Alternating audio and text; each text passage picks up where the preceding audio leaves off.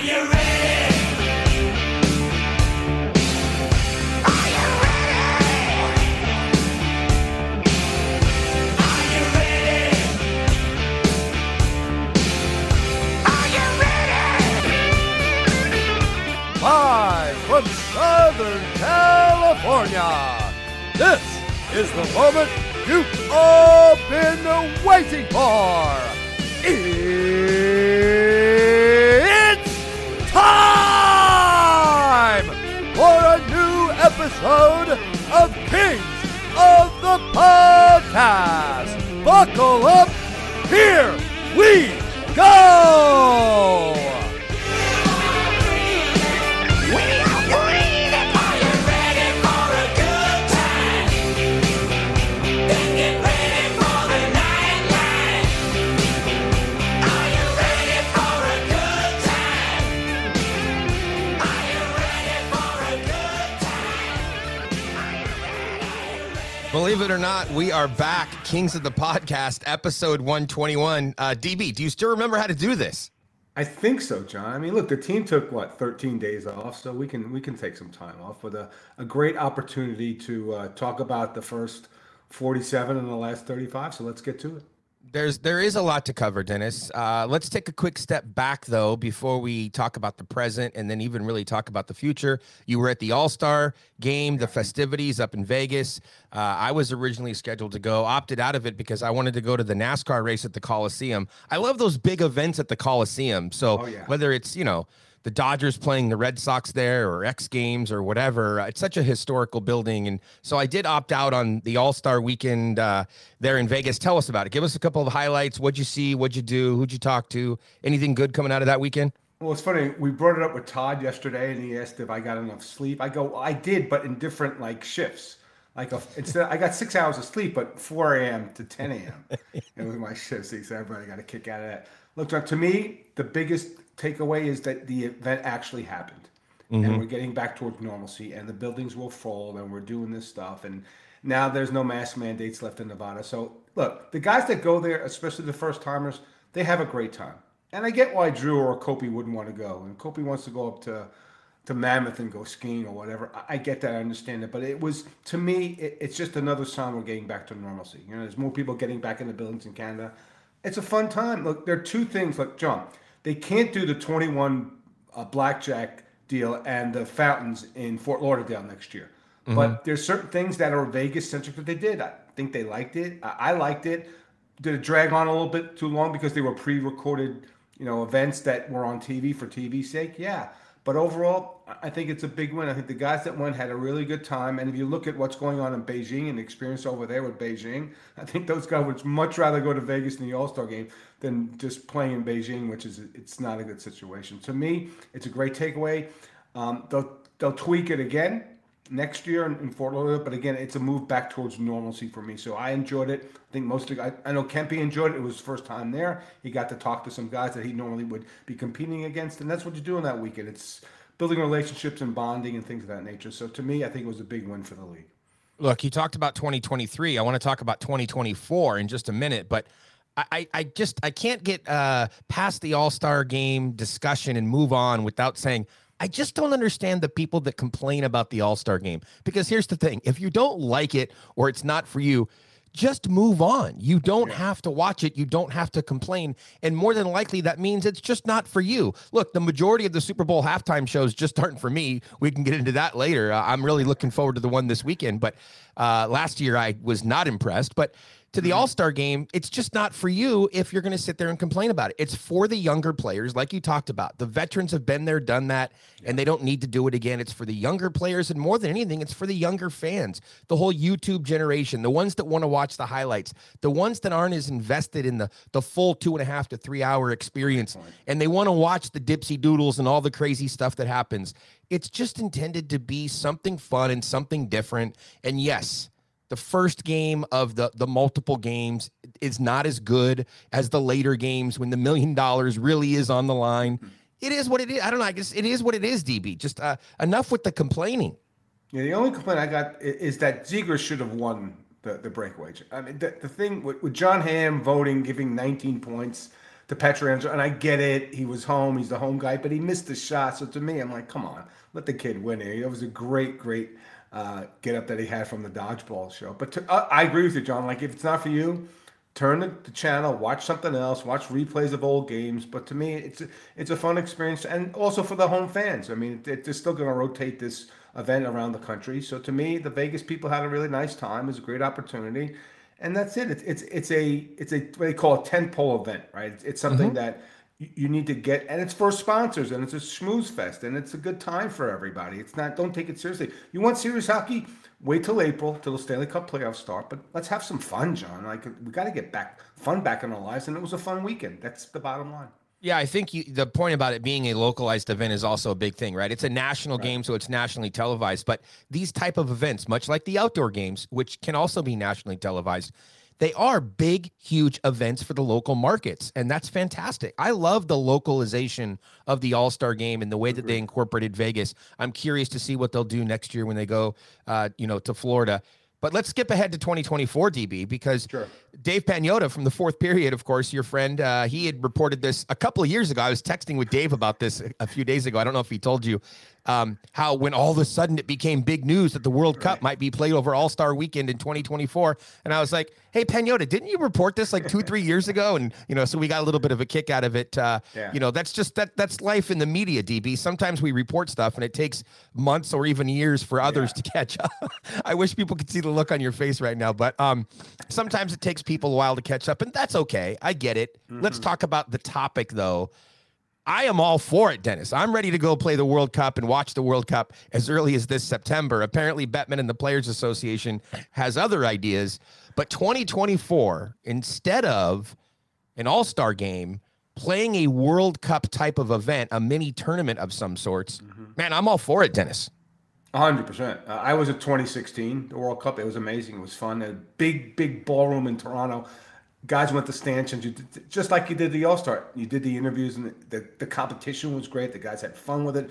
But it was more competitive, right, John? Like, those guys wanted to win. Like, they were playing to win. So to me, I'm all for it, because my experience in 2016 was fantastic. I can't wait for it to bring it back. I think it's great as a substitute every couple of years for the All-Star game.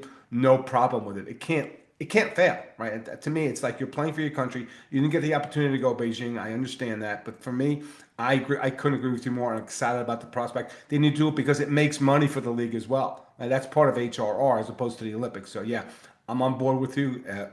They may not – they may have the finals like in Toronto. They may have play some in other cities. The price of the tickets might be a little bit high. But for me, I can't wait for that tournament to happen. I think it'll be great as it was in 2016. Yeah, I'm all about the best on best. I certainly understand why all involved opted to, not go to China. It's not the most pleasurable experience, even the best of times. I was there in the 2008 Olympics, and the world was different in 2008 than it is now, for sure. We're hearing the complaints about the food and the lodging and everything else, not to mention the pandemic. It's not a pretty scene over there, DB, but I'm all for best on best. And we've talked about it many times here on the podcast. I'm out of practice, Dennis. We haven't done one of these in a while. But, having gone to the Olympics a couple times in 2002 and 2010 and the World Cup in 2004, and you mentioned the one in 2016, I'm all about it. That's great hockey. So let's get to it in 2024. Really looking forward to it. I hope they can put that whole thing together and make it a reality. That'll be good. Now, Dennis, let's bring it sort of to the forefront here. Current times, present times. We are recording this early on Sunday morning. You owe me. You got me up early this morning to do this because you have you have a full slate of activities for today. You're headed to the Super Bowl, Dennis. Yes, John. I'm going to the Super Bowl. How could I not, as a Rams fan, not go to the Super Bowl in LA at SoFi? I'm really looking forward to it. We'll go to a little. The reason I got you up earlier is that we have some hospitality pregame that we're going to go to and then go to the game. So it's going to be exciting. We have amazing seats and the lovely PJ. My wife, who's been a fan since she was 18. She actually has a little pin from when she was like 19 years old that they used to give out with a Ram helmet that says Rams on it. That's all. Love it. She's going to wear that. So it's an exciting day for LA. Obviously, LA's now in the rotation for the Super Bowl. So maybe in 6 years, when your Broncos are back in the Super Bowl, maybe 6 years from now, you can go. So, and I know you'll be rooting for Von Miller today. So, now this is your first Super Bowl too, right, DB? No. Oh, No. Okay, I'm going to age myself now. John. Uh-oh. Okay, here we go. I went to Super Bowl 7 in Wait, Houston. hold on. No. What? That's not, yeah, as like a 12 or 13-year-old. Super Bowl 7 at Rice Stadium in Houston. It was the Vikings and the Steelers, and I think it was Okay. like 16-6. Then I went to the one in Tempe when Larry Brown had 3 interceptions. It was the Steelers and the Cowboys. That was in the mid-90s. I'm a little 5, maybe 96. And I went 4 years ago to Atlanta when the Rams played the Patriots, and I had to go through that disaster. So this is actually my 4th Super Bowl that we're going to, but the first one at SoFi, and it's going to be. Have you been to SoFi yet, John? I still have not been to SoFi. And here's the thing, Dennis. You're a little bit ahead of me because I've been to 2 Super Bowls and I've witnessed for 2 teams that I love dearly. Yeah. I've witnessed the lowest of lows and the highest of highs. Yes. So Yes. I was at the Super Bowl in '93 and I watched the Buffalo Bills get destroyed by the Dallas Cowboys. Now the highlight of that was halftime, which was Michael Jackson. That's a different story for a different day. But watching the Bills get destroyed was not pretty that day at the Rose Bowl.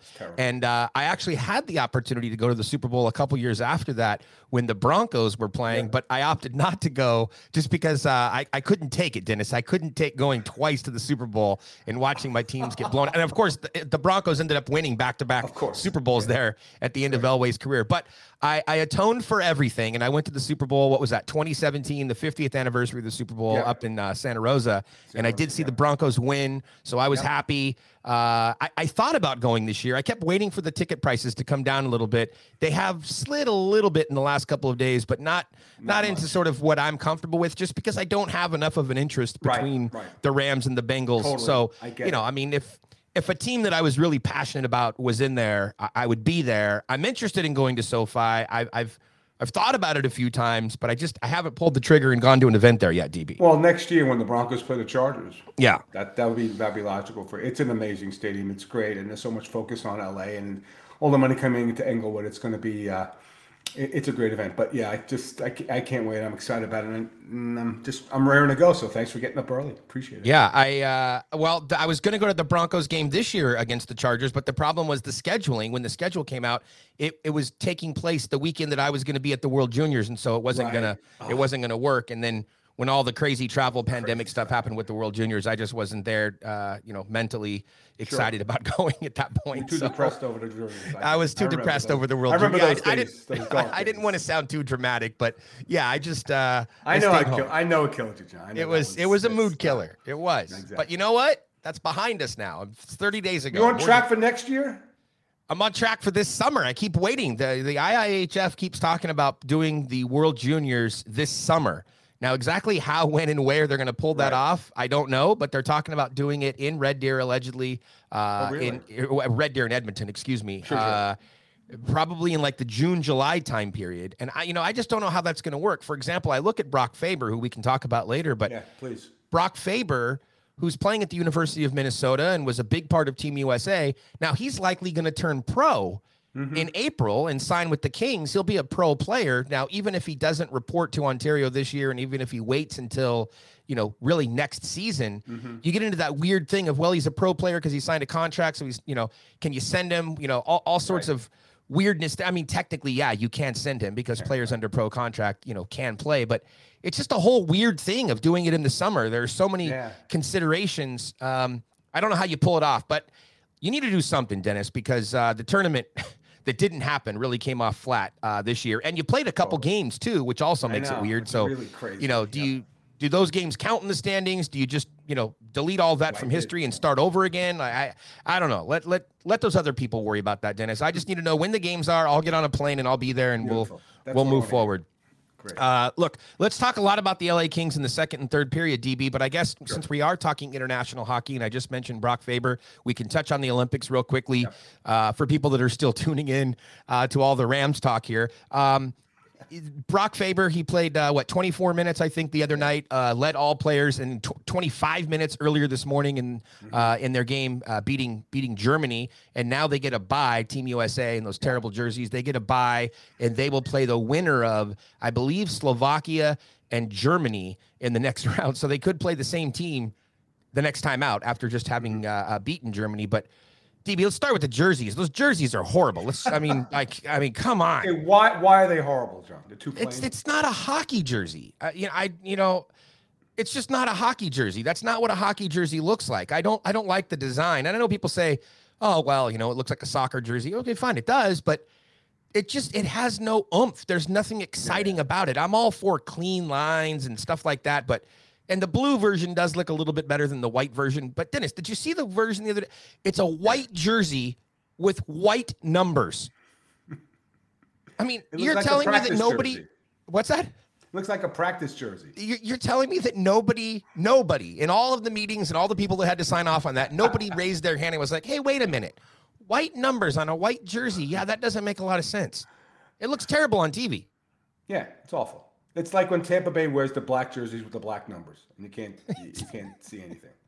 I mean, I've never been to design school, but I have to imagine there's a class somewhere in the curriculum that covers dark numbers on dark jerseys and light numbers on light jerseys. Yeah, common sense and design. Exactly. Let's call FITM and find out the Fashion Institute and find out when that course is given and maybe get some of these people enrolled. Just not a fan of it. Don't like the jerseys, but again, the blue ones do look better than the white ones. I will say that. But how hard is it to screw up USA jerseys, Dennis? There have been some really amazing ones throughout history. Mm-hmm. You would think that you just go, hey, that's a pretty cool jersey. Let's just kind of update that and modernize that one and go with that one. I guess it's pretty easy to screw it up because well, it wasn't a lot of effort. That's a good point. I had tweeted about this the other day as well, and it wasn't meant to be any sort of a political statement. I don't really care about the politics involved in CNN or any of those other news channels, Dennis. But did you happen to see the tweet from CNN that said something about the U.S. upsetting Canada at the Olympics and how it was conjuring up these thoughts and emotions from 1980 and the Miracle on Ice? I was like, what are you talking about? Yes, because Josh Hosang is the equivalent of Igor Larionov. I mean, so you could see that have a boy, that went viral. And here's the great thing about it. I mentioned this I was over at El Segundo yesterday. I clicked on the article to see who wrote it, and nobody put their name. It's CNN Sports there, so nobody had the guts to put their name on that, making a claim like that. I'm like, what the? Are you kidding? What are you talking about? Andy Mealy is Mike Eruzione. Okay, sure, no problem. Well, they are about the same size, but I mean, other than that, you got it. John, that was just stunning. I'm going to get an angry text from Scott Norton any minute now. It's okay. I'm used to that. But I'm like, and everybody jumped on that. Like, are you kidding me? Like, do you not? How could you? And she's like, no, there's absolutely no connection between the two. There's not. This is like almost just like a world championship game, Like there are some players, some of the players. Now, sure, you can certainly say that there are some younger players. I mean, Mason McTavish, Anaheim Ducks first round draft pick, seeing him on Team Canada is awesome. Brock Faber, seeing him playing for Team USA, that's awesome. So there are some guys that you might not normally see in these type of tournaments that are playing, and that's great. But I mean, come on, this is not the Soviet Army from back then, versus some ECHL team from the USA that's playing. I don't know about you, but when they won that game, I didn't stand on my chair and start chanting USA when they beat Canada. Well, I didn't only because of how early it was in the morning, Dennis. I was still one eye shut and warming up the coffee. The game times for these games in China are ridiculous, but that's what happens when you're playing halfway around the world. And another reason why John, that's a point about the Olympics. Yeah. Like it only works when it's in North America from a hockey standpoint. That's of course.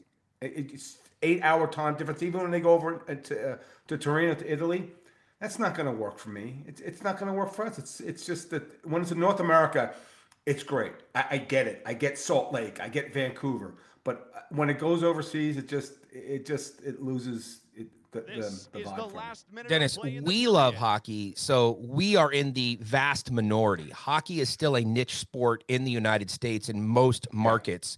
And so that's the reality that you're dealing with. That Right. Canadians are crazy and they love the game and they don't care what time the game is on. They're all going to get up. But the growth of the game from a revenue standpoint, from a sponsorship standpoint, from a casual viewer standpoint, you have to make it easy. And if a casual fan isn't going to watch an NHL game that's on in prime time on a Thursday night, they certainly aren't getting up at 3 a.m. to watch a game from China with a bunch of players that they've never heard of before. So, at some point, sanity, and logic has to enter into the conversation. So, yeah, I totally agree with you. Get the games in North America, and when that happens and when they're in time zones that make sense, then the NHL and the NHLPA, they should put pedal to the metal and do everything they possibly can in those best on best situations. And when they can't do that, that's okay, because you have this alternate option, which is the World Cup, and go for it, right? Yep. Amen. Yep. There's an escape hatch. So either way, that's how you grow the game. All right. So real quickly, just to wrap up the Brock Faber talk, because it is a central theme in the article that I put out about Chychrun, and we can talk about that in the second and third period, Dennis. But just to wrap up on Brock Faber, Faber is expected to turn pro. However, don't expect him with the LA Kings next season. The idea would be for him, much like a Mikey Anderson, this is a great setup to come back and talk about your chat with him. Much like Mikey Anderson, turn pro, start the following year in the American League. After half a season, could be ready to come up that quickly and play in the National Hockey League, or could play his first full season for the most part in the American League and then be ready the following year. The point is, Faber won't be rushed immediately to the NHL, nor will he require, most likely, a lot of time in the American League. It'll be a very short stint to get him ready for pro hockey. Faber looks good, looks really good, and the Kings could use him. So I'll tell you what, TB, let's take a quick break. We'll come back on the other side to talk about Mikey Anderson and the parallels there and your recent chat with him.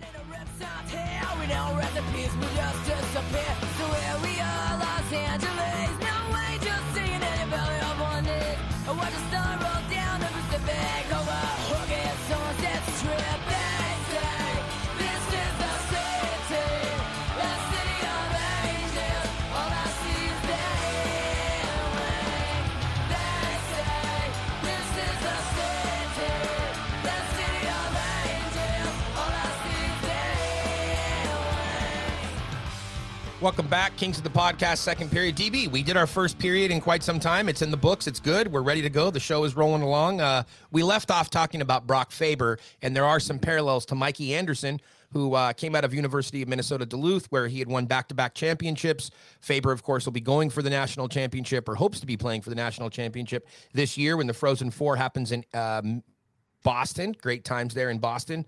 But talk about your recent chat with Mikey Anderson when the Kings returned to the ice this week on Friday. I believe you had a chance to catch up with Mikey. What did he have to say?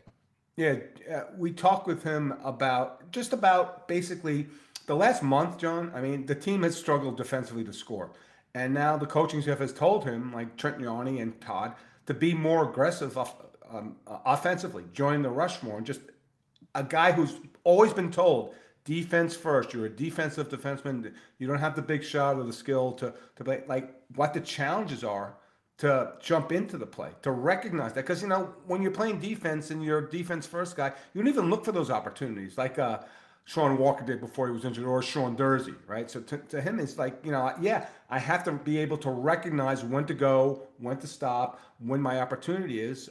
And to me, again, and I've mentioned this, and we both we'll brag a little bit, but we both wrote two great pieces here about just, John, I think Mikey is like at the top of the food chain with respect to development and how these kids are ready in the moment. And Mikey's a little bit older now. He's 22. He's more established. But the impression in talking to Mikey and the other kids is that the moment isn't too big for any of these players they brought through the system, which to me goes to what they've done development-wise. I guess their profile, the type of player that he draft. To me, that's a big impression. The numbers aside, because I don't care. Look, next year, Arthur Kaliev is going to be in the top 6, right? Unless something really goes wrong, right? And just he's developing his 200-foot game. He's making smart plays. It's just that, to me, Mikey is the lead dog, but it's these kids that came through the system, John, that they just impress me because they don't, give me the game where one of these young players made a mistake that cost them the game. There hasn't been one. So to me, I'm just so impressed by the fact that these guys can come in, assimilate themselves into the lineup in important games. This isn't a team that's 25 points out of a playoff spot that's in a playoff spot right now and have just performed and fit into the system. It's just been a true testament to what this team has done with respect to development. Yeah, in the piece that you referenced there that was on Mayor's Manor where I talk about Chikrin, we'll get to that. I did make reference and linked everybody to the Mark Unetti podcast because I think they are so important to understanding what this organization or where this organization is from a philosophical standpoint. You really need to understand their approach to drafting, to scouting, to developing, and it's covered in depth in those conversations with Unetti. And he talks a lot about character and the type of person that they're looking for. And sometimes it's too easy for people on the outside that aren't scouts, that just look at stats or just watch some highlight clips on YouTube, and they want to second guess the direction that the Kings are going from a drafting standpoint. Well, why didn't they take this guy? Why didn't they take that guy? Or, hey, this guy's flashier, and boy, he would be great to be on the team. Well, the Kings have been very clear, if you listen and you pay attention to what it is that they're trying to build. There's a structure that they're trying to operate within. They're trying to build the team a certain way. That goes all the way back to Dean Lombardi even. Dean was very clear in those early season ticket holder meetings. Forget about what he told the media when he put those charts up with the boxes and told everybody, trying to build from the back end out and so on. Unetti and Blake have been very open here on the podcast and talking about, we wanted to stockpile with the centers. We wanted to stockpile on the right shot defensemen. Now, these aren't trade secrets, right? And in certain ways, you could say, well, that's not even that different than what most other teams do. Well, it is if you really get into the finer details and the finer points of what they're saying. There was a reason why they wanted to go heavier on the right shot defenseman, because that position tends to be, especially from an offensive perspective, tends to be more of a unicorn in the NHL than anything. It's fascinating to listen to those podcasts, and I will take every opportunity I can, Dennis, to promote those, not just because they're our podcasts, for our traffic or our numbers, but really because it educates the listener and the hockey fan out there. Forget about the Kings fan. It educates hockey fans about the way that their minds work. And so, just long-winded to get back to your point, character is important, and there's a certain type of character that they're looking for and that they're drafting for, and that they feel works best in their development system. And I think that's one of the real interesting points that you made in your article there on the fourth period, talking about the fact that so many of these young players have been thrust into positions over the last year or so with the Kings, and the moment hasn't seemed to phase them at all. You look at Jacob Mavari, you look at Sean Dursey when he first came in back in late November. You just look at some of these players, they slide right into the lineup and they're ready to go, DB. Yeah, and I talked to Todd about Mikey with respect to joining the rush and being a little bit more offensively oriented. And he says, look, he goes, sometimes it just takes time, right? I mean, the kid's got more confidence. He's more comfortable in the role. But it's just, you plug these kids in, and it's not that they make the big play to win the game, John. They don't make the big play to lose the game, right? And to me, like when you put Jacob Mavari in the lineup, like I'm like, this is going to be an issue. Right. He played fun. Like he's not going to score you the game-winning goal. He's not going to do a rush like Cale Makar, but he's going to play 15 minutes and not hurt you. And that to me, that's it. And John, look, when Edler went down, when Walker went down, you're going, oh boy, like this defense is going to get them to a playoff spot. Well, it's in front of them now, John. Like they win their games, they're going to get in. So to me, but yeah, again, it's just a testament to seeing that these kids are comfortable. Even a kid like Sammy Fagwell, who didn't produce, but he didn't make mistakes. He didn't get caught going the wrong way. He didn't get caught in his own end. He didn't not check his man to lead up a game-deciding goal. So to me, that's it. Like, I get it. It may take time for these players, but these players haven't made the mistakes. They don't seem like they're not rushed into it. They're comfortable in it. They're just a certain calmness about these players that say, okay, I belong here. It's a confidence thing, but it's also an execution thing that they bought into this system, and maybe it parallels what they're doing in Ontario. And since I never see the games there, I can't tell you it parallels the same system, John. Maybe you can. But to me, they look so comfortable transitioning from Ontario to the big time, which doesn't happen a lot. And it's been en masse. Like, I can't tell you when players go, okay, he's out of position. He doesn't look comfortable, or he has to go back. It's been a real eye-opener for me, that just the way they've developed these players. Well, when you talk about Ontario, I think one thing that doesn't draw a complete parallel is the offensive output. Ontario scores a lot of goals. They're one of the most potent offensive groups in the American Hockey League right now. And the series this weekend was fantastic. They played in Stockton on Friday night, and then they played them again on Saturday. And basically it was a first place showdown series.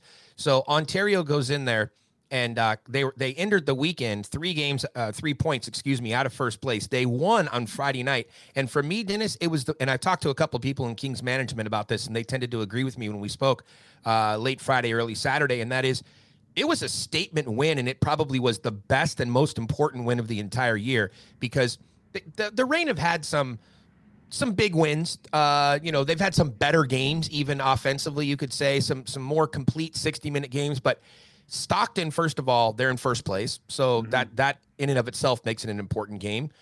Number 2, Stockton does not lose at home, Dennis. Their home record is absolutely unbelievable. I think they only lost 2 games all year in regulation at home. So you're going on the road, you're playing in the enemy barn, and Stockton scored the first goal of the game. And Stockton, every time this year they scored the first goal of the game, I think it was maybe 12 or 14 games, if I remember correctly, they had earned at least a point in that game. So you go, okay, well, at best, this game's going to overtime, right? When Stockton scores the first goal of the game. What does Ontario do? They come out and score 4 goals. They basically take over the game and say, no, we're not having this. The Reign produced a win. I think the final score was 5-2 after the empty net goal from Ferk there at the end. But the point is, Ontario with a statement win on Friday night. You love to see the maturity of the kids, the way they took control of the situation. That is still a very, very young roster. We talked a lot about it last year, Dennis, about how it was the kids versus the men in the American League, because most American League teams are much older than the Ontario Reign. And sure, they added Tynan to give them a little bit of experience this year, and they still have Ferk there. But you're talking about a team that is largely controlled by Sammy Fagemo, Gabe Velarde, Alex Turcotte, Akil Thomas, Aiden Dudas. The list just goes on. And on the defensive side of things, get out of Madden. Yes. Don't let me forget Madden. On the defensive side, just get out of here, Dennis. You're talking about teenage kids. You're talking about younger players. You're talking about Jordan Spence. You're talking about Grons, Mavari. I mean, that team is really young defensively. And they went in there and produced a statement win. Now, fast forward to Saturday night, the 2 teams are separated by 1 point. Winner takes first place. They end up going to a shootout, and the goaltending just wasn't there. And this is something that I think ties back to your piece from the other day, Dennis, talking about the goaltending, and I'll let you speak about that. But the goaltending wasn't there in the shootout. The Reign basically trailed the entire game on Saturday, and they kept finding a way to come back and win, come back and tie the game. Eventually, the game went to overtime. Nobody scored to go to the shootout, and they lose. Gabe Velarde had another couple of goals. I want to talk about him in a minute, but goaltending, I've been waiting for Jacob Ingham to take over the starting job in Ontario. I said that coming into the season. I thought Ingham would be the starter by December. He's there now, but he didn't play on Saturday night. You talked about goaltending in your piece. Let's transition over and talk about what you think needs to change with the LA Kings goaltending. I just think, John, if you look the penalty kill, right? They have to be better on special teams. Everybody knows it. And actually, as a sidebar, I asked Todd about that. I'm like, is this just execution or is the scheme? And I think you'll see coming out of the break, there is going to be some different looks on both units because it has to change. But on a penalty kill, your best penalty kill has got to be your goaltender. And the weird thing is that the high danger save percentage for both Quick and for Peterson has been fine. It's the normal shots. It's the less dangerous shots they're not stopping. They're not stopping the average shot. So if they get better with respect to making saves from distance, it could be a better penalty kill. It can't be much worse. I think it's the 3rd worst in the league. Oh, I'm glad you said it because that was the first thing I thought of when you said it needs to be better. Well, I mean, yes, it needs to be better, Dennis. The penalty kill needs to be better. Yeah. So I think that they'll tweak it. And I asked Kempe about, my new pal Kempe, about... you guys are buddies now. You guys have a budding bromance, Dennis. Yeah, very, very small budding. And he talked about the mentality of the power play where players get frustrated. Like they don't have success and they get frustrated and they try to do too much. And because I asked him, so what's the problem here? Because it was cooking it. Look, one of the problems is they only have one zone entry guy, and it's Kempe. Right? They don't. Dursley's good back there, but he's not a zone entry guy. So on the second unit, there's going to be a challenge. But he just talked about the mental side of it, not the execution part. It's like when the first 45 seconds don't go well, you try to do much, you make the wrong decisions, and they've done all that over this last stretch, and they've got to correct it. So we can debate if the right personnel are there, and I think that look, on the second unit, I think there are guys, if there's 10 guys on the power play, John, I think there's 3 that probably don't deserve to be out on the power play right now, but you have what you have. So to me, I just think it's a little bit of executing better, but I think it's the mental approach is that they've got to relax more and just look on the power play. They have to pass the puck faster. They can't stand stationary. When you stand stationary on power play, you're done. You're not going to score. So to me, those are the challenges. And if they can improve their special team play, John, then the one thing you tweeted this morning, like, you know what's going on. You tweet the point percentage, not the points. Right. That's how you do it. So right now, Calgary's in first place because they've been on a heater and they have the highest points, but that's what you got to look at. But look, if they can get better, improved special teams play, we're going to be talking about a game 83 in LA. Yeah, the Kings are on the road to the playoffs, Dennis. This team, as it's currently constructed, I do believe is good enough to get into the playoffs. I think the question then becomes, how much do you want to pay? How much do you want to trade away in order to improve this club for this season versus what are you willing to do for the longer term picture? We can get into that a little bit. But on the power play, it is interesting because all of this attention has been focused of late on the defensive side of things and improving the defense and getting that left shot. Well, you have a lot of offensive options coming on the blue line. You already have Doughty. Durzi's been a revelation. You have Clark coming. But offensively, you need more. And so you didn't call anybody out, but you mentioned if you're talking about 10 players on the power play, maybe 2 or 3 of them need to be replaced. You need upgrades there. It most likely needs to happen at forward. And I think that's really where they need to spend some of their money. So I want to talk about that. Why don't we do this, DB? Why don't we take a quick break? We'll come back in the third period. We'll talk about the Chychrun article, what that means, both short-term and long-term, and kind of take a bigger picture look at things. We'll be back right after the break.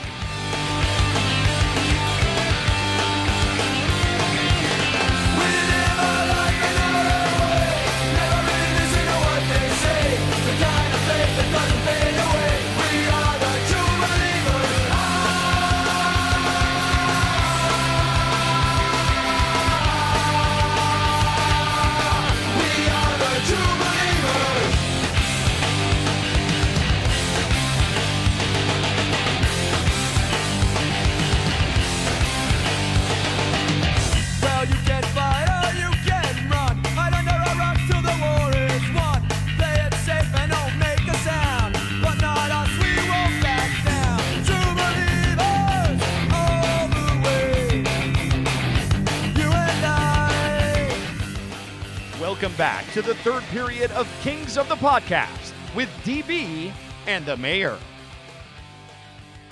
Third period, here we go. Kings of the Podcast, DB. We're into the home stretch here. 2 periods in the books, and for our first show in quite some time. You feeling okay? Did you need a Red Bull to get through this, or we're good? No, I'm good. I was up early, John. A little restless this morning, so I got up a little early. I had a cup of coffee, so let's get into the third period. All right, you have that Super Bowl energy. Bring it here for the third period.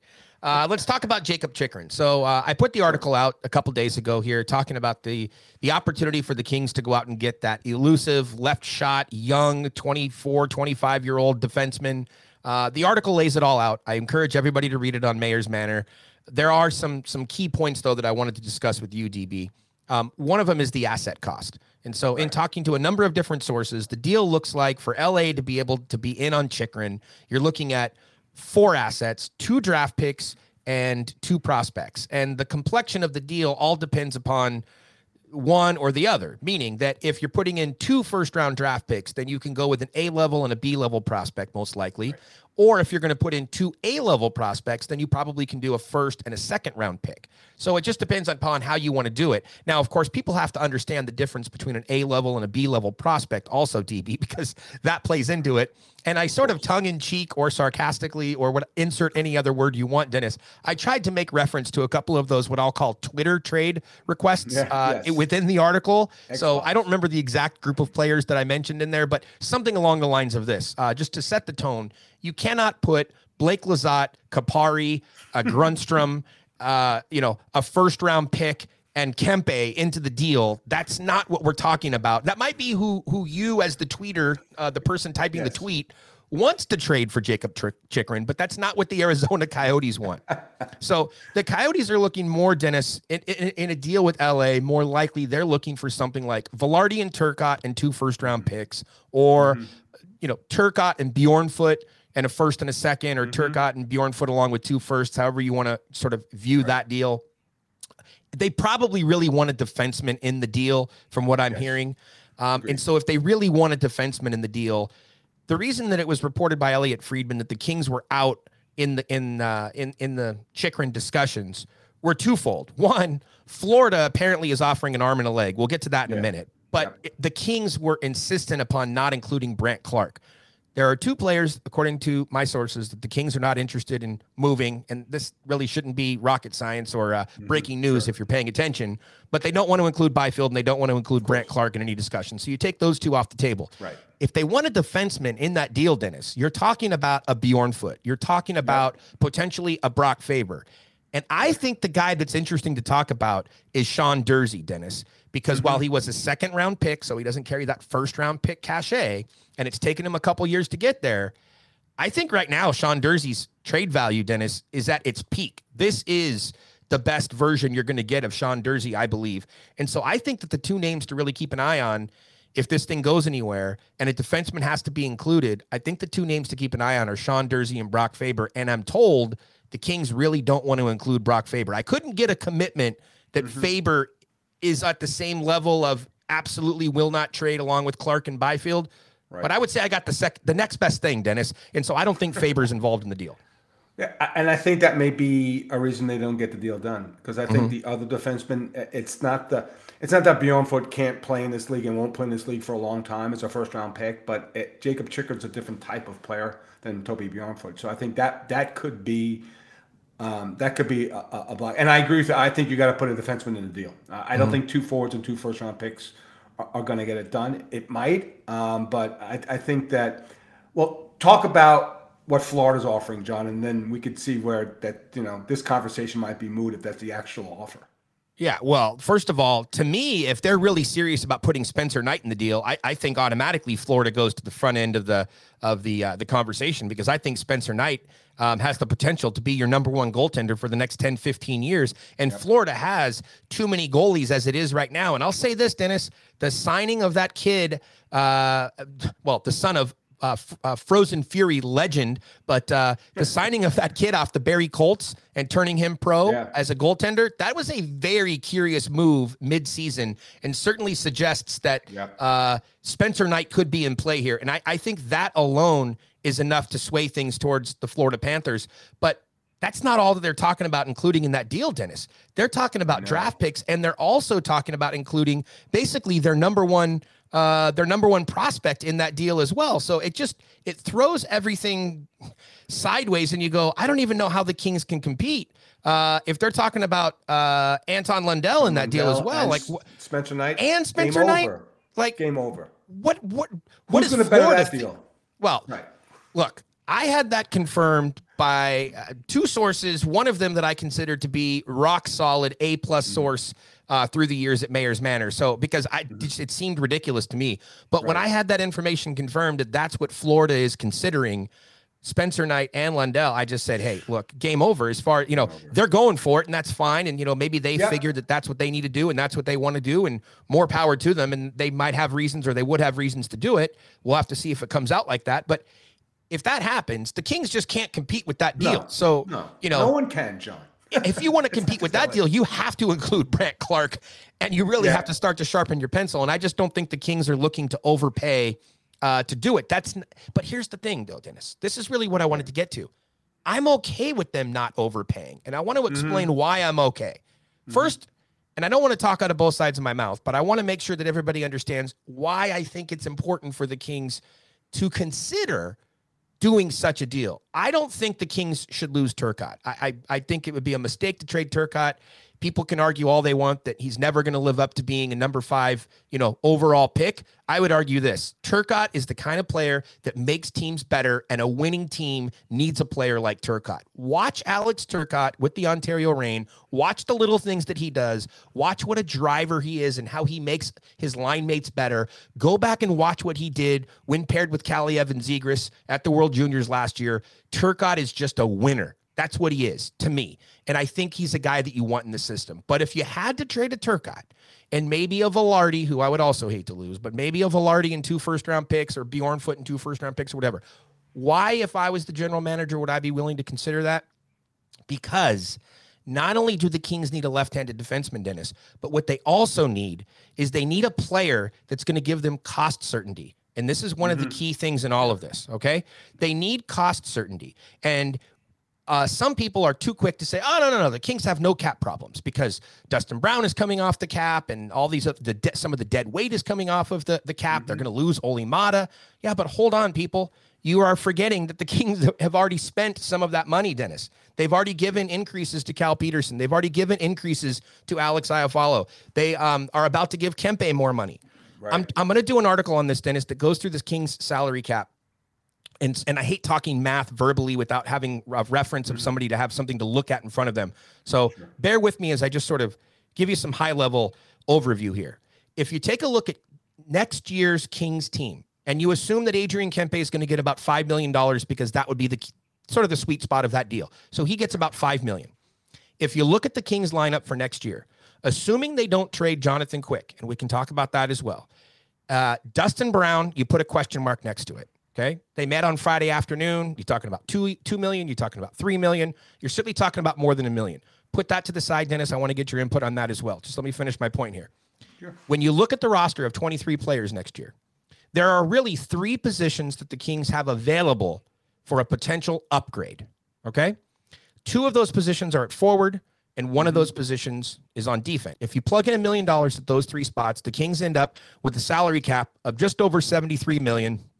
And on a salary cap ceiling of $82.5, that means they have $9 million to play with. So just follow me here, Dennis. If you have $9 million to play with and 3 spots to upgrade, if you're really looking to upgrade 1 of the forward spots and 1 of the defensive spots, if you get Chychrun at $4.5 million, that means that you've used $3.5 million of your $9 million. You following me? Yep. Because it's a $4.5 million spot, but I put in the starting salary at $1 million. So it's $3.5 million more to get you to the $4.5 million. So you've used $3.5 million of your $9 million, which leaves you the remaining part to go out and upgrade your forward. And even then, you're bumping up against the top of the salary cap, right? So what is that? $5.5 million more to upgrade at your forward spot. Right. My point here is this, Dennis. The more you spend on that defensive spot, the less you're going to have available to spend at the forward spot. So in your article, for example, you talked about going after the kid in Philadelphia, who's at Provorov. He's at 6.5, 6.7, something like that. Just say $6.5 million. So that's $5.5 million more. Well, that's $6.5 million, which is $2 million more than Chychrun. That means that if you do that deal, right, you go, oh, well, it's going to cost you less than Chychrun in assets. Sure, maybe it's not going to cost you 2 first-round picks, Velarde and Turcotte. So on that side of the ledger, it's a good thing, Dennis, because it costs you less assets to acquire him. Right. But it's not just about the assets that it costs to acquire him. It's also the cap hit. You now have $2 million less if you do that deal to go out and spend on a forward, which then circles me back to my original concern and my original point, Dennis. What are you really trying to do when it comes to improving the LA Kings going forward? And I think the single number one thing that they need to do more than anything else is improve the offense. This is not a team that has enough offensive oomph on the power play. This is not a team that provides enough offensive oomph overall in terms of finishers and scoring goals. And I'm not talking about playing Xbox or leading the league with the guy and having a 50-goal score. I'm just talking about giving them a little bit better goals per game average. You need offense. And sure, you could get that with the right defenseman, perhaps, but you're more likely to get that from a forward, I would think. Mm-hmm. And when I look at Trevor Moore, as much as people like Trevor Moore and as much as people want to throw praise at that second line, And you can move Kaliev up to that second line, and you could slide Arvidsson over. That's fine. And you would then have a top 6 next year of Iafallo, Kopitar, and Kempe, along with the second line of Kaliev, Arvidsson, and Danault. Okay, but you need a third line. You need somebody to complement Quentin Byfield. You need to find a way to get some offense out of that group. Dennis, my long-winded point is you need to spend your money on getting an offensive player. I have an idea for that too, and I'll get to that. But any reaction to what I just said there? Yeah, I couldn't agree with you more. I think that although, John, I could see going for the defenseman because now you got so many forwards on in this organization. Like, it's time. Like, and if you move Kaliev up, like, there should be somebody coming through the pipeline that can step into his role and start developing. I've always been for look. You can't argue the point the team needs for offense. You watch the power play struggling, like, okay, they don't have a finisher. Like, they need that guy. And not only that, John, like, you talk about Moore, and I agree with you on Moore, but the flip side is, not disrespect to the guy, but is Adrian Kempe really a 35-goal scorer next season? Or is he 23? And so, because now he's on pace for 34, 35. He's in a contract year, whatever. Like, to me, it's like, okay, what's the expectation? What's the average for that player? And if it's only 25 and he's plus 12 this year, then next year, where are you finding those 12 goals that are going to go that may cost you games? So, yeah, I agree. And look, if they made the deal right now to get a score on the forward, like, it's real easy. You move Trevor Moore down and Anthony Ciu's out. To me, that's pretty simple. Like, so you could do it now in the moment. What I will say is, I agree with respect to assets, John. I don't care who the players you're renting. I'm not treating a first-round pick. There's no way.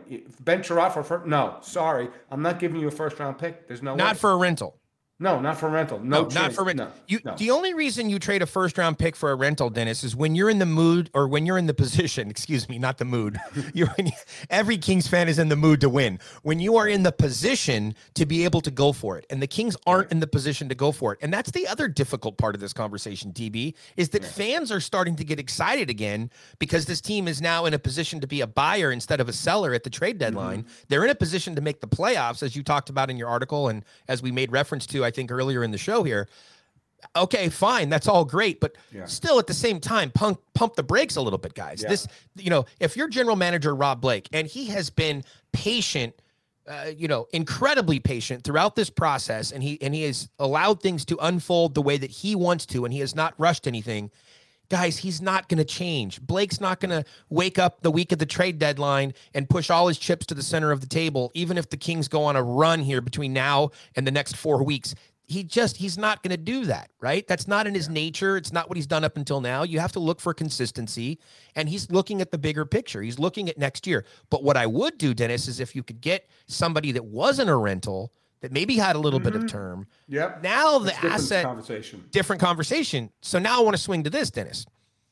Back to Chychrun. If you get the deal done with Chychrun, what I really, really like about the deal is the term on that. It gives you cost certainty. The next 3 years are going to be rough waters for the LA Kings because the next 3 years, they're basically going to be in a constant cap crunch. They have to pay certain players as they're becoming, eligible for more money, just like Kempe this summer. Right. And then you have some of the other younger kids that are coming up the following summer. The next 3 years, you still have the Kopitar money that's there. So the next 3 years are tough. So you better get cost certainty. So any player that you trade for, there better be some cost certainty there, or you're constantly going to be bringing guys in and out of the system.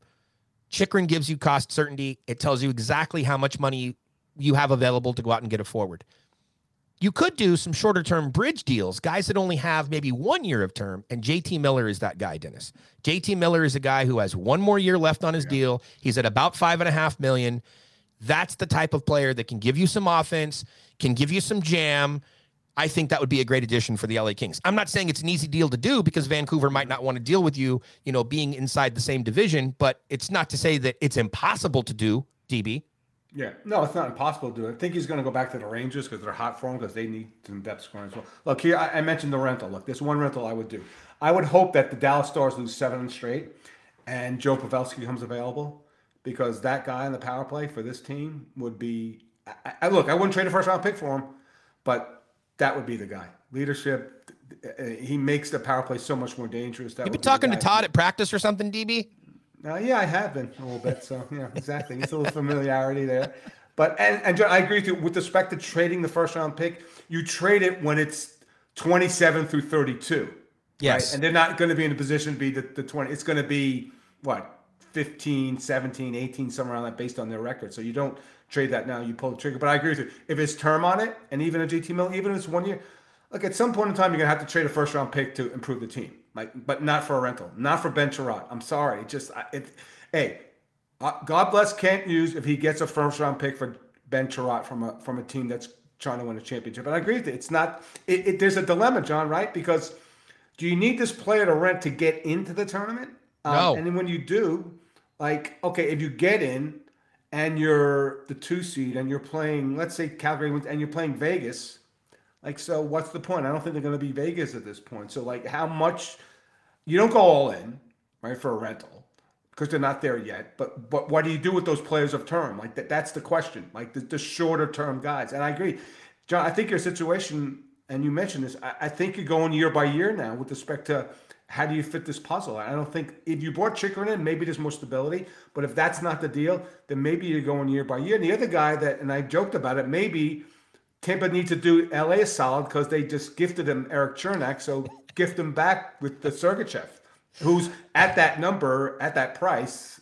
You know, at some point in time, you know, getting guys coming in for $1 million every year to try to win a cup, that doesn't work anymore. And you're going to need some prospects. So maybe that's a possibility as well. That's the other kid that I would look at. But it may be a situation where they go year to year now because you're right. It's not going to be that easy. It's, Kings have cap space. Well, as you just pointed out, not really. That's the part that cracks me up. Everybody thinks the Kings. We go into one or two schools of thought when you get on Twitter and start looking at comments. Either people tell you that the Kings have no money and that's why they're using their long-term injured reserve, or they tell you that the Kings have an endless amount of money because they keep seeing all of these kids coming in. But if you really look at the numbers, and that's why I want to put this article out here over the next 24 or 48 hours, DB, and really show the math on this. Look, the Kings struck gold with Alex Edler. And the good news is that Alex Edler, and I think you mentioned this as well earlier this week, DB, he was targeted to come back at the end of the regular season. It seems like things are on track with that. Is that right? Yeah, I asked Todd about, does he have a shot to come back for the end of the regular season? He said he did. He joked around. He goes, he's been limping around the facility, but he's kind of put the crutches to the side, so he's been making progress. Yeah. So I guess the expectation is that he's going to get back in the lineup before we hit middle of April. Yeah, that would be a huge add for the LA Kings going into the playoffs. They need that type of a veteran, heavy, physical player. He provided something to the defense because the younger kids, they do make the team lighter in most cases. Yeah, the Kings don't really have, off the top of my head, that Mason McTavish type young prospect. So the kids do make the team a little bit lighter. And look, heavy hockey is a big thing come the playoffs. But to your question from a moment ago, and I think this is the big point heading into the trade deadline. Can this team right now, the way it's constructed with these 23 players, even with possibly swapping out a few kids from Ontario if needed due to injury or whatever, can this team make the playoffs? I say they absolutely can, Dennis. Oh, no, it's in front of them, John. John, if they win their games and they have the 20 strength of schedule, they have the 27th easiest schedule. Now, Todd, of course, yesterday said, well, who do we play better against? The better teams. The better teams. Well, but that's, that's not really, it depends on which better teams you're talking about. Like, there's 4 teams. Tampa, Carolina, there's 2, I forget, I tweeted it. They're 2-6-1 against certain teams. So, Toronto, and there was one other team. So Tampa, Carolina, Colorado, and St. Louis. They're 2-6-1 against them. So it's not like you play great against all the great teams, right? But, John, they have 3 games against Seattle. They have 2 games against Arizona. Like, you look at the next 2 weeks, I'm telling you, the next 2 weeks are so important because if you think they're going to play for the 3 seed, who's going to be the main competition? Dennis, there's only 2 teams they need to beat. There's only 2 teams they need to beat, in my opinion. It's Anaheim and Edmonton. And believe it or not, those games are coming up on the schedule. So they come out of the break. They come out of the break. They're playing Edmonton. Yeah, exactly. Look at the Kings and Ducks schedule next 2 weeks. Could go a long way to and look, coming out of the box, Ducks lose to Seattle at home. That's not a way to come out of the box if you really want to be a playoff team. So to me, I just think that it's in front of them, John. Like, they don't need help to make the playoffs. If they beat the teams that they should beat in the last 35 games, they're in the playoffs. It's simple as that. They don't have to say, we need help. Somebody has to go on a losing streak. They have it in front of them. They don't have a particularly different schedule, and they don't have a very strenuous schedule either. Like, I think Edmonton plays 5 games and 7 nights coming up soon. So these games in hand are great, until you actually have to play them in this type of schedule. So to me, I think the schedule is very advantageous. It's not that difficult and it's not that strenuous, but now go win the games. Dennis, if you beat Edmonton and you beat Anaheim, Yeah. it goes a long way Yeah. towards making the playoffs. I would 100%. circle this date on your calendar, Kings fans. The trade deadline, I believe, is March 21st. I would pencil around March 10th to be when you would see the Kings start to make some moves. That's when they're going to start to tweak the roster. Somewhere around that date would be my prediction and my guess, Dennis. I tweeted that a couple of weeks ago. People asked, where did I come up with that date? So now I'm talking about it here. I think that you don't have to make the big moves right now. That you can make some No. bigger moves over the summer. If the moves are there to make at the trade deadline, you do it. And you're certainly going to be a buyer because you're probably going to look to add something. And if you're looking to add a rental, you're not trading a first round pick, to your point. You're getting a little bit of depth to help set you up for the playoffs. That's all cool. That's all, fine and dandy, but those aren't the big moves. The next two big moves are the defenseman and the forward, and they have to figure out where that comes from outside the organization. By the way, DB, to tie your point back to one of my earlier ones, I said 3 moves or 3 positions to upgrade, 2 at forward and 1 at defense. I think the defensive upgrade has to come from outside the organization on the left side because they don't have an option there. have it. The 2 positions at forward, you could ask for those 2 upgrades to come internally. I think that the more conservative way, or even the better play, is to get 1 from the outside and 1 from the inside. And so you will see 3 upgrades, I think, over the summer, heading into next season, whether it's trade deadline or in the summer. I think before next year, you'll see an upgrade on D and you'll see 2 upgrades at forward. I think 1's going to come internally and I think 1 will come externally. So And Todd, Todd mentioned he's not against integrating another player from Ontario this season, right? He mentioned that Anderson Dolan's having a great season down in Ontario. So scored in 5 straight now, I think, yep. DB. So could he be an impact? Well, could he be part of the solution in season this season? He could. He hasn't dismissed that. So I agree. I think you go out, and I agree with you with respect to the timing of it. What move do you make now? Now that said, there are teams that are totally out of it. So if you're cherry picking off an Arizona and not chicken, but Arizona or New Jersey or Buffalo, whatever, you can make that deal conceivably today because they're so far out of it. But I agree, it's not coming trade deadline day, John. We know that. Like, those deals don't get done. And I agree with you because you want those 2 weeks to integrate that player into the lineup. And the trade deadline's so late, you don't want that player coming in that late. So coming back 10, 14 days, I think that's where you see a multitude of moves. I agree with you on that as well. Here's the last thing I'll give you, DB, and it builds off of your comment about Jared Anderson-Dolan. I think the 2 players to keep an eye on in Ontario that are most likely to be on the Kings in March and April, not only Jared Anderson-Dolan, if there's a way to fit him in, but Gabe Vilardi. And people keep asking, why haven't they called Vilardi up yet? I'm going to touch on this in the Cap article, DB. Sure. And nobody will ever admit this on the record, but there is a very good reason to keep Gabe Vilardi in the American Hockey League, and it has nothing to, well, I shouldn't say nothing. There's another reason. So there's one good reason is to keep him down there and let him to continue to develop as a winger, which is what the organization has done, is they've moved him to wing. So that development piece is true. There is another one as well, DB, and that is that he's coming off his entry-level contract, and the Kempe contract, you pretty much know where it's going to fall at this point. Right. If Gabe Vilardi was to come up and light the league on fire, there could potentially be a problem for a team that we just talked about it for 30 minutes, Dennis, for a team that's cap strapped and that needs to control their costs and have certainty going forward. The lower cost on any bridge deal for a Gabe Vilardi that comes in, the better off the LA Kings are. And that's just the reality of pro sports, Dennis. It's the reality of the NHL. It's the reality of a cap world. It's better for the LA Kings to have a low number on Gabe Vilardi going into next year. So leave Gabe down there, and in the week leading into the trade deadline, don't be surprised in March if you see Gabe Vilardi finally recalled to the LA Kings, spend a little time with the club in the home stretch. I think that's the plan, DB. Sounds good, Jay. All right. Have fun at the Super Bowl, Dennis. Best of luck to the Rams. I hope you enjoy your time at SoFi. Enjoy your $500 parking. You might want to leave now so you can get to the. Now wait a minute. I'm smart. I'm using Uber? the blue shuttle. Okay. $40, $10 each for the shuttle over. So yeah, it's about a 3 mile.